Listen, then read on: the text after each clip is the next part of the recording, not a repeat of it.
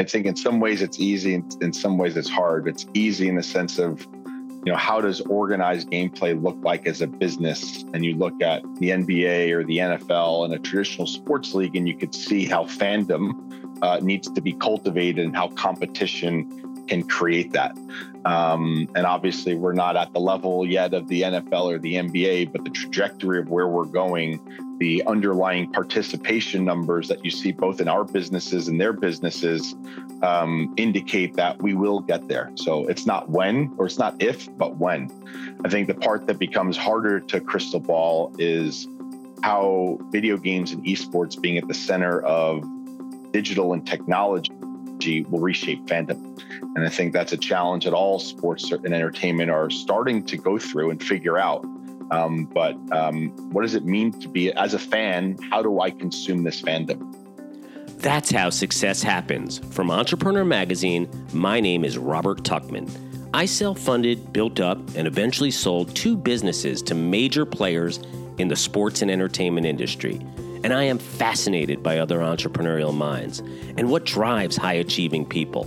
So on this podcast, we're going to learn what they've learned and what it takes to really succeed. Craig Levine has always been ahead of almost everyone in esports. He can tell you stories that go back to the early 2000s, when most people had no idea what gaming even was. Today, he's the co-CEO of ESL FACEIT Group, the leading competitive games and esports company.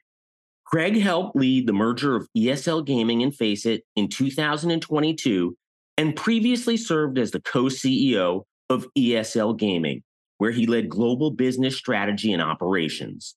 A longtime gamer, Craig originally founded one of the first North American professional esports teams, Team 3D, back in 2002, and he co-founded the ESEA League. My first question to Craig was kind of personal with myself, because when I was growing up, it was all about Atari and playing games on my VIC-20. And my dad would say, "What are you wasting your time for?" So I had to ask him, what was it like for you growing up? Were you always into video games? And did you also have to deal with your parents asking you why you were wasting your time? Craig, thanks so much for joining me on today's episode of How Success Happens. It is a pleasure getting a chance to talk to you. And I want to start just going back, because when I was growing up, I remember obviously being a little older than you. It was about Atari, and I played games on the VIC-20, and my dad looked at me and would say, "What are you wasting your time for?" So I want to know, you've been in this world in esports for so long, but you also were a gamer. So growing up, what was it like for you? Were you always into video games? And did you also have to deal with your parents telling you that? I think every child probably still even hears that line. But for me, I grew up on Long Island, sort of a suburb outside New York, middle child, 2 brothers. I was on the sort of the block where you'd go knock on neighbors' doors and run out and ride bicycles and play sports and kind of wait till dinner time to come home. But together, we also started playing video games. So for us, it was Nintendo. And I remember from the earliest of ages, playing Mario together, or huddling around the TV, seeing how far we could get with Zelda, right? You couldn't save games back then. So dinner trying to convince mom to wait for dinner. But it really kind of started from those early sorts of days of just childhood and playing with friends. Yeah. Was there always a passion? Did you always have a passion? Or maybe I might call it, because I think of myself, an addiction, where you just had to play? I'll call it a passion. Better term. But definitely, I mean, I was always into sort of technology, right? When I was growing up, sort of computers were just coming about. And I remember I would get parts and build computers and upgrade computers. And I just be able to hit a turbo button on it, go from 23 megahertz to 33 megahertz. So it was always sort of that technology was always sort of something that always captivated me. And with video games, obviously, eventually coming on to PCs with PC gaming, and then really video games driving in many ways technology. So, went from playing Nintendo with friends to playing online video games with friends from the earliest of dial-up days and all of those early services. And then we'd start hosting competitions with friends at high school, right? We were junior high school even. We'd come home from class and we'd go play Command and Conquer, and we'd make a bracket. And, we talk about it the next day of who did what. So you kind of see from the earliest of ages, for me at least, kind of how my love of video games, passion for technology, and sort of this competitive side came together. And for me, I played sports, I was in different clubs, but video games for me replaced television. So I was never the kid that sat in front of the television. So always drawn to the more interactive nature and the communities and relationships that we were forming online while all was happening. So I feel like I still was able to avoid the word addiction. And again, kind of replacing that 2 or 3 hours a day that people were spending in front of the TV. I was, connected with people all over the world playing different video games. Yeah, that's a great point, because I look, when I was growing up, it was you only played with the person if they were sitting right next to you and had a joystick, right? And when you really started playing and moved into it more and more, it was much more about community, and that's obviously become a huge part, I am sure, of gaming today, which we'll get into. But I do want to talk about early influences, because you ended up going out and I think, and you tell me, becoming an actual professional gamer and then starting your own business. Were there any influences, whether parents or people in that neighborhood, that really kind of gave you some insight or tips, or just drove you to become what you are today? Yeah, a huge influence. My dad, he was a pharmacist, owned an independent pharmacy. And, from 13 years old, every other Saturday, we'd go into work with him and work the day. Fortunately, when it was slow, it meant, getting paid to do homework. But, in terms of really getting exposure, directly in the business, not just sitting there working the register, but understanding how inventory worked and how to manage different suppliers and vendors, and just seeing how he, built the relationship with his customers and built that trust over those years. So definitely that entrepreneurial exposure started for me from a very young age through my dad. Got a sense also of the work ethic, right? The hustle of it, right? He didn't have a traditional corporate 9 to 5, Monday to Friday job. He was working on Saturdays, and, sometimes not every day would be home for dinner. So you got that work ethic, I think, installed at a very young age as well. And so definitely in sort of the transition or confidence, I would even say, or support to sort of start something or be a little bit more risk on, I think was exposed to it from a very young age. Talk to me about your gaming and getting involved, because when you did, that was really early on, I assume, in esports, when you were playing actually, I guess, tournaments, and tell me how that then led to you starting your own business. Yeah. So back in the day, it wasn't even called esports. There wasn't even a word for it.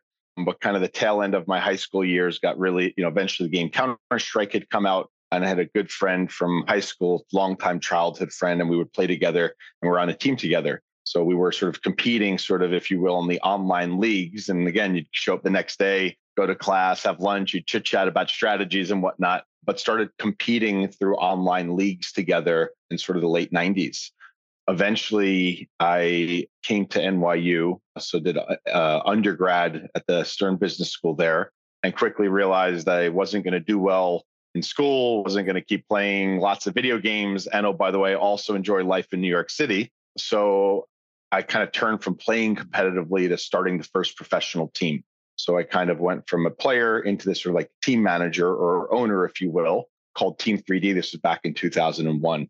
So my job was actually to go out, and I started the team. So I had to recruit the best players. So it was people that I had been playing against and had known of online and lost to them in most cases. I'm going to go get people who you'd been beating. Yeah. And eventually my job was to go out and get sponsorship. And for us at the time, sponsorship was, can you get someone to pay for our travel to go down to this annual twice a year event in Dallas, Texas called CPL, or the Cyber Athlete Professional League. And these would be hosted in the Hyatt downtown Regency. It would be the hotel ballroom. It would be hundreds, thousands of people who'd flown in from all over the world, bringing their own computer on the airplane, plugging into what's called a BYOC, or bring your own computer, and competing over the weekend. So to get companies like CompUSA and NVIDIA to pay for our travel was sort of the pinnacle of it. And eventually that grew as we grew success and salaries came into the mix, and it became international travel, and not twice a year, but once a month. And sort of that journey, that transition from player to team owner, if you will, had begun. Comp USA, man. I totally forgot about Comp USA. That's a great call. Oh my God. So you look back, and it's incredible what esports, what gaming has become. Really, I'm not even going back to when you were first starting. That those are incredible stories. And I mean, you must have so many, but looking at it even 10 years ago or today, what a huge business it's become. But you did decide to start this company. And what was your plan aside from you had your team, there's sponsorships, there's tournaments? Talk to me about that business and what really catapulted you to begin it. Yeah, I think what catapulted was just my role and position, I would say, in that community, a little bit as you were describing earlier, the sense of belonging to these friends that I played with and played against, and recognizing and understanding that I, again, wasn't going to be relevant as to them as I wasn't playing. And that's kind of, I think, what was the impetus to do it. And we'd always had talked about, right, this dream of going and winning this event. I said, why not? Why not us, kind of thing. So there wasn't much of a plan, to be honest. I was a freshman in college, so it was a little bit like just looking to get your next dollar to get your next beer kind of thing. I said, hey, if I could have fun with this, I'm going to undergrad business school. Clearly, there's going to be things to apply both sides out of this. This feels like kind of a no risk kind of thing to do. And so in the beginning of that, it was low risk for us. And for me, the team was less of the end state and more of a jumping off point. Right. What the team did was it sort of got us exposure. We eventually traveled around the world. We'd go to Korea, we'd go to France, we'd go to Sweden, South America. And I remember one trip coming home from Korea. It's called the World Cyber Games. And we're sitting at the airport, and I was sitting across from one of the journalists from Sweden. Again, also a teenager, right? Sort of our age. And he was telling us about this training website that had existed in Sweden where all the top players played. And it was kind of like a private country club, if you will, for the best players with the best game servers, the lowest latency. I was like, oh, why doesn't that exist? Why don't you do it in the US? Like, we only do it in Sweden. Like, okay. Had a long flight home from the Seoul airport back to New York. And when I got back, I went online and found a business partner from our community who could program. And I said, hey, let's take a look at this thing and let's kind of recreate and improve it. So we kind of launched this, like, if you will, country club for esports, or Counter-Strike at the time. So people would pay us $7 a month. You'd come on, you get access to this private game server community, higher quality, custom anti-cheat tools, statistics in your profiles. And we kind of grew that business. So that was sophomore year. So it started the team freshman year. And that was really, I would say, really the business, if you will, that I had kind of taken. I mean, the players were making salaries. That was obviously a marketing tool as well. It gave credibility to this community at the time of this is where the best players played. So it kind of found ways to stitch things together. And eventually this idea of building an online community sort of said, okay, we want to do a live event. We want to see ourselves who's the best. So we rented a hotel ballroom in Dallas, Texas, and we brought, the top ranked players from our community to compete. And then eventually we kind of said there's sponsorships and brands that want to connect with this audience. So that kind of then created this another business we called eSports Services, which was like a marketing agency around video games and esports. So I don't know what it's called when you turn a paperclip into a notebook, into a supercomputer, into a Ferrari, but that's a little bit of what the last 23 years of my life have been. What was that like initially? You're in school. Obviously, you're in school to study, right? Or you're especially, you're at Stern Business School, which, I mean, it's funny because I look at it as the real business knowledge you were getting was what you were doing on the side. But was it difficult at that point to be in college and also to be running and starting this business? Yeah, definitely. I think that's where that exposure to that work ethic from a young age really kicked in. I wasn't sleeping late on weekends. I wasn't even sitting around playing Halo in the dorm room. I was working on the business. And I think also for me, in each of these businesses, it wasn't a business where it was myself going out and grinding. even from the earliest point with the team, I was sort of the leader, if you will, right? The manager, the owner of these other 5 competitors and managing lineup changes. So I think that definitely shaped my college experience differently. Had friends, went out all the time. But again, just in terms of really being efficient with it and kind of that different position that you had versus just being a college kid with a messy dorm and maybe kind of floating around, there was always someone pushing me because I always had a responsibility and an obligation to these people that I was working with. So definitely shaped it. At the time, and it's, you think back, and esports, like you said, there wasn't esports even when you started, or it was gaming, right? And it wasn't, it was becoming an industry. But when you think back and look back, were there a lot of challenges because of that for you? And did you have any thoughts of maybe I should go get a job in banking or something boring like that? Yeah, I mean, in many ways, everything was a challenge, right? We were starting a company, but we were pioneering an industry. And so figuring out even what are you doing was sort of the starting point. But for us, we have this saying, we said, revenue follows relevancy. So we kind of knew through all of these years, these naive years of our life, that the tournament had 1,000 people. Then there were 10,000 people watching online over the internet. So you sort of saw these sprinkles kind of through the way that you just sort of kept following. So the challenges, I think, was what's the business, building relevancy, and then eventually figuring out how do you monetize on top of that. It's gotten much more complicated these days with different stakeholders as the industry became something. But early on, it was sort of kind of pushing through a little bit, not because we had some grand idea that we were going to fill sports arenas, but just because we like doing it. And then obviously you hit a certain point through it all that then things sort of accelerate, if you will, or inflection points sort of through that. But in the beginning, it was just a bunch of kids who liked playing video games, wanting to see who was better. That's great. When you talked about inflection points, do you recall, I don't know if you can even recall some of these points and around the time period or year where you said to yourself or your team or group, company, like, you know what, we really are into something that is growing or is going to grow tremendously? Anything like that? Yeah, I mean, I think there were all different inflection points for the industry, right? It started with a little bit, goes back a little bit, how video games, I think, have helped drive technology and obviously vice versa. But started with just online video games, right? That became something in sort of the late 90s through just the internet. Social media came out, with Facebook. But even before then, there was something called IRC, or Internet Relay Chat. There were these chat rooms that we go on. But Facebook taking these niche chat rooms to become mainstream was definitely an inflection point. The democratization of content, right? With live streaming platforms like Twitch. Now we could put our content out there for tens of millions of people to discover. And the business model of games eventually changing. It had been, first popularized in Asia with games as a service or microtransactions. But up until League of Legends in the US in 2007-ish, games were sort of, the business was box sales. But the shift to games as a service was critical for esports because esports is a retention and engagement mechanism. So it's no longer, I'm going to sell you the next game in a year. It's every day I'm trying to sell you another dollar, another skin. And that's where esports start to become really complementary and create more durability.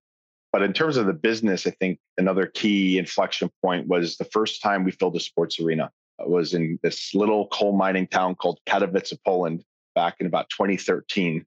And our Polish our office head had this opportunity to go host a competition in arena. And we'd seen it in Asia and Korea and China, but no one had ever done it in the Western world. And I think that was such an important breakthrough moment for the business and the industry because it contextualized 10 million people or 40 million people watching live this event into this arena full of people screaming. So the opportunity for even ourselves to see what that felt like, and then to accelerate, as we started to host that event every year and more events, then decision makers with budgets coming in, then that was the catalyst to really unlock it. So I think sort of through the journey, that was, some of the key points. But that first arena event in 2013, I think sort of crystallized the fandom that we were creating, and then how we would be disrupting, quite frankly, a generation, what entertainment is. Totally. I'm curious, when you think back, and think to earlier days and when you were first starting playing, like, could you ever imagine, or maybe you did, that people would want to actually watch, not only watch and go to arenas live, but watch online, watch people play online? Like, could you even envision that?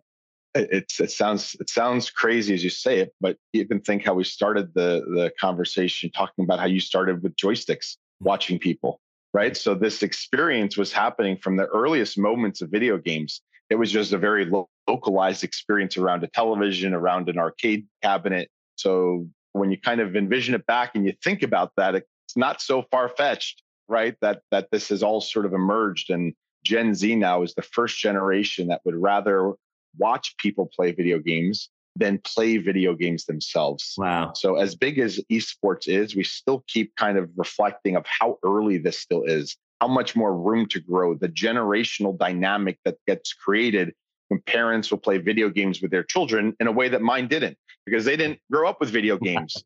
So, right, fandom of sports is typically passed down, right? I'm a Mets fan because my dad took me to Shea Stadium. And now there's going to be Team Liquid fans and G2 fans and Navi fans because their parents, that's how they grew up. So when you extrapolate out and you fast forward where this is going based off the undeniable audience that even exists today, it's still so early.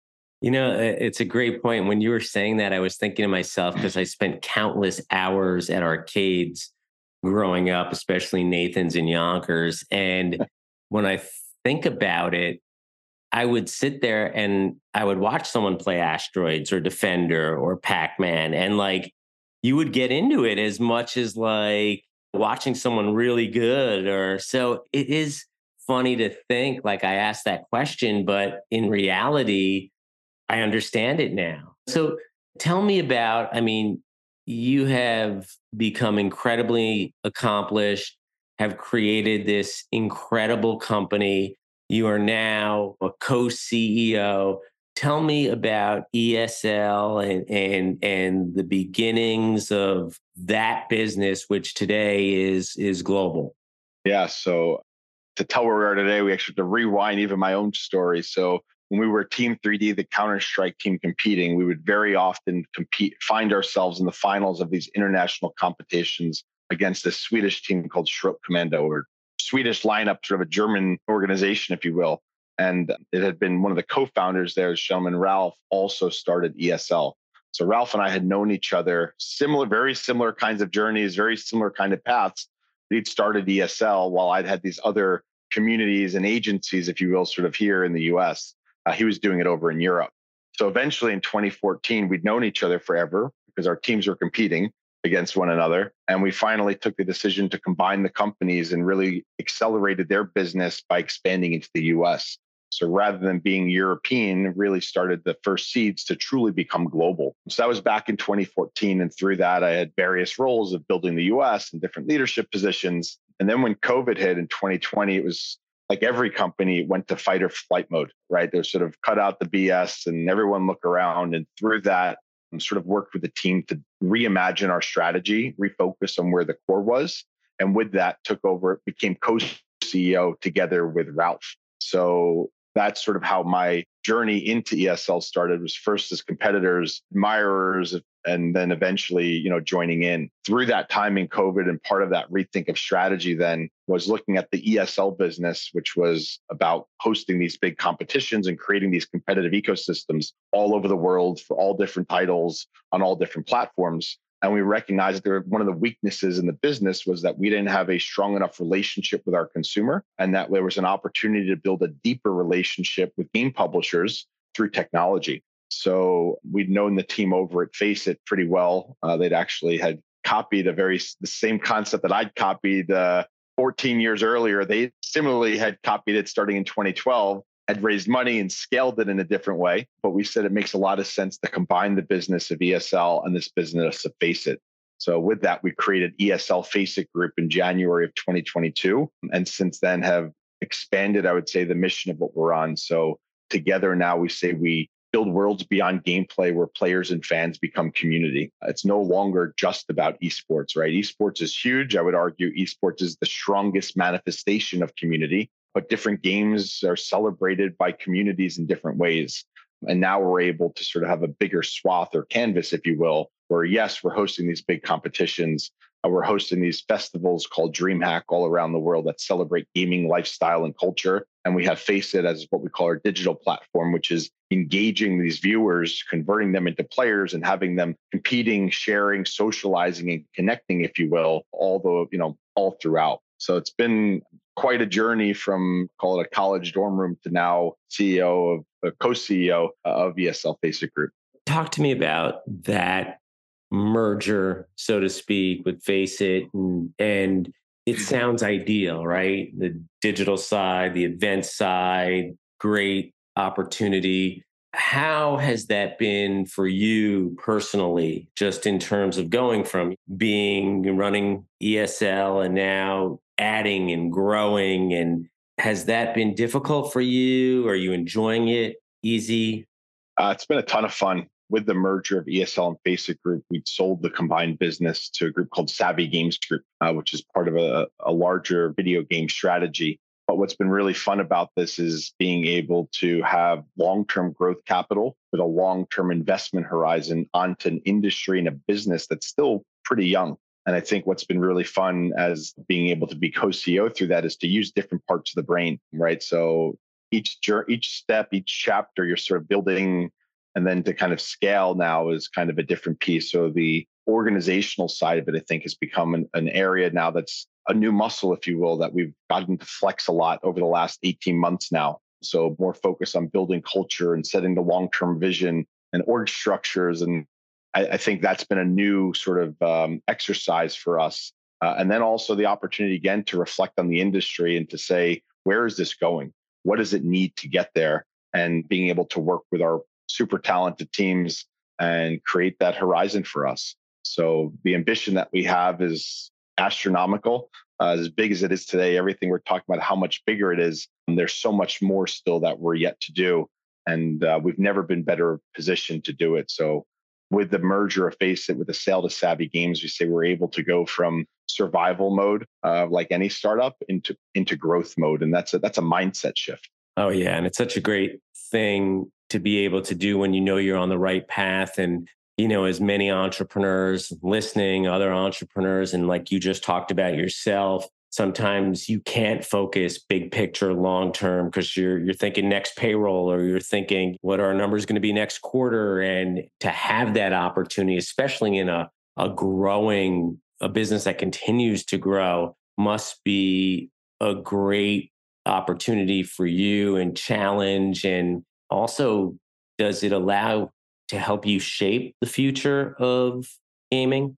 Absolutely. So it's a ton of fun, right? To kind of be back in this, we're builders, we're entrepreneurs, right? So again, now we've got different resources in terms of the scale or heritage that we've built, as well as the financial capital that we have access to be able to do that. But definitely we're able to look ahead and think about it. And for us, we think a lot about what are the challenges of the industry and how can we solve that? And so some of the key trends that we're seeing are with publishers and teams a little bit. How can we step in and be a leader for those? So for publishers, they know that video games drives engagement and retention. It's kind of become this fundamental growth strategy, if you will, around multiplayer gameplay. But esports is the how for them, right? The what and the why is, again, engagement and retention. So can we be a trusted partner for some of the biggest game IP, quite frankly, some of the biggest IP in media, to help build an esports ecosystem together with those publishers? So trying to leverage the global scale that we have. We host over 50 live events each year and produce over 22,000 hours of live content. So we're going to 14 arenas and 10 festivals. If you're a game publisher, that's a great footprint to plug your game into.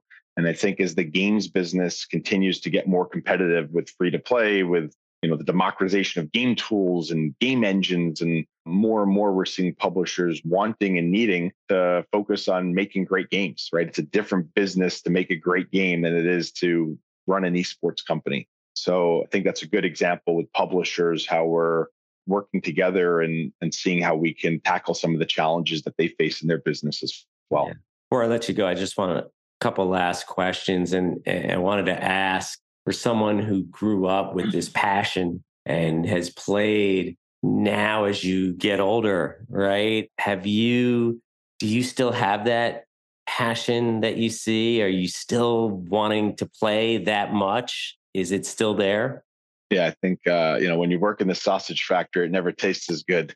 So I think my gaming habits have certainly changed. I've went from a hardcore PC gamer to an avid mobile gamer. So I play probably 1 to 2 hours of mobile games a day on my phone. And the fortunate part about the phone is it's often on the go, right? So you're multitasking, filling time a little bit. But I think also it's transitioned from being a player to being that more passive community member, that spectator, right? I've sort of a little bit aged out from competing competitively, but I still love Counter-Strike. It's still one of the biggest games on the planet. And I've shifted now from a player to a viewer for it. Again, much like traditional sports, at some point, people tend to age out as players and become fans of it in different ways. So still love the community, still love the industry, but not playing hardcore games in the same way that I used to. Yeah, I guess time is also an issue when you're running a major business. And lastly, if you look at from where you came back in the early 2000s, let's say, and I mean it's 2023 now. When you look at the future over the next, even going far out, 10 years, 20 years, can you envision where gaming is going, what we'll eventually see, what it will eventually be like? Yeah, I mean, I think in some ways it's easy, and in some ways it's hard. It's easy in the sense of, how does organized gameplay look like as a business? And you look at the NBA or the NFL and a traditional sports league, and you could see how fandom needs to be cultivated and how competition can create that. And obviously, we're not at the level yet of the NFL or the NBA, but the trajectory of where we're going, the underlying participation numbers that you see both in our businesses and their businesses indicate that we will get there. So it's not when, or it's not if, but when. I think the part that becomes harder to crystal ball is how video games and esports being at the center of digital and technology will reshape fandom. And I think that's a challenge that all sports and entertainment are starting to go through and figure out. But what does it mean to be, as a fan, how do I consume this fandom? Even if you look at, again, traditional sports habits, from long linear broadcast deals, the shift now with the digital players of Apple and Google and Amazon bidding on sports rights, what does that do to the RSN business? And you extrapolate out now and say people oftentimes don't want to watch a 3-hour NFL game. They're consuming it on short form content through TikTok or Instagram. So these very generational shifts of how people consume media and express their fandom, we're at the epicenter and the forefront of it. So the fun part is that we're innovating. Bad part is that we've got to innovate it, right? That it's not just plugging into the playbook and turning on the cash machine. But that's the fun of it, is really being able to see that create something new. And I believe that in many ways, the path of fandom that we build as esports is going to be a model that other sports leagues are going to look to as well, because it's how a generation consumes. Yeah, it's incredible to think of where you've come from, where gaming has come from, what it is today. When you do look at those numbers and you see how many kids are gaming as compared to playing baseball, or it's mind blowing. But I have no doubt that you and your team are going to implement some things and figure out just the best path forward. And I really appreciate you taking the time and talking to us about this world, because it's just fascinating to me as a, especially as a sports person and sports fan, to just see what's happened. And you knew it, or you were in it back, at the beginning, which is pretty cool. Yeah, it's been quite a journey. And again, it's 20 plus years that we've sort of been at. A lot of people see this as an overnight success, but it really took that grind over that time, right? All those war stories that don't get told put us in a position that when the industry around us aligned and the market conditions were right, that we were able to step through. So it's been a lot of fun, but I think hopefully the future is going to hold even more. Yeah, it's just amazing to think back at the story you tell, where people are hopping on planes, bringing their computers, plugging in, and where you are today. It's really, and we look at it, and you're young, you can think, okay, 15 years is like a life, but it's really not that long, So it's pretty amazing what you've accomplished, and really appreciate you joining us on this show, and always great to talk to you. Yeah, thanks for having me and letting me share my story and all the work of the incredible people that I get to work with every day. So like anything, it's a team. You got it. And that's our episode. If you like what you heard, please subscribe to How Success Happens wherever you get your podcasts. We come out with a new episode every Wednesday morning, and you don't want to miss it. And if you like to share, please feel free to pass along the show to an entrepreneur friend who could use a boost, and I could always use the subscribers. And do you have ideas for guests? I always love to hear about great entrepreneurs. If you know anyone, shoot me an email at hsh@entrepreneur.com or on Twitter at Robert Tuchman, that's RobertTuchman, or even send me a message on LinkedIn. How Success Happens is a production of Entrepreneur Media. Be sure to visit entrepreneur.com for insight on building your business, or even better yet, subscribe to our magazine. No joke, I found my first job after reading about a company in Entrepreneur magazine back in the 1990s. It's always been my absolute favorite magazine for entrepreneurs. Thanks for listening and spending some time with me today. Until next time, my name is Robert Tuchman, just a fellow entrepreneur and your host. See you soon.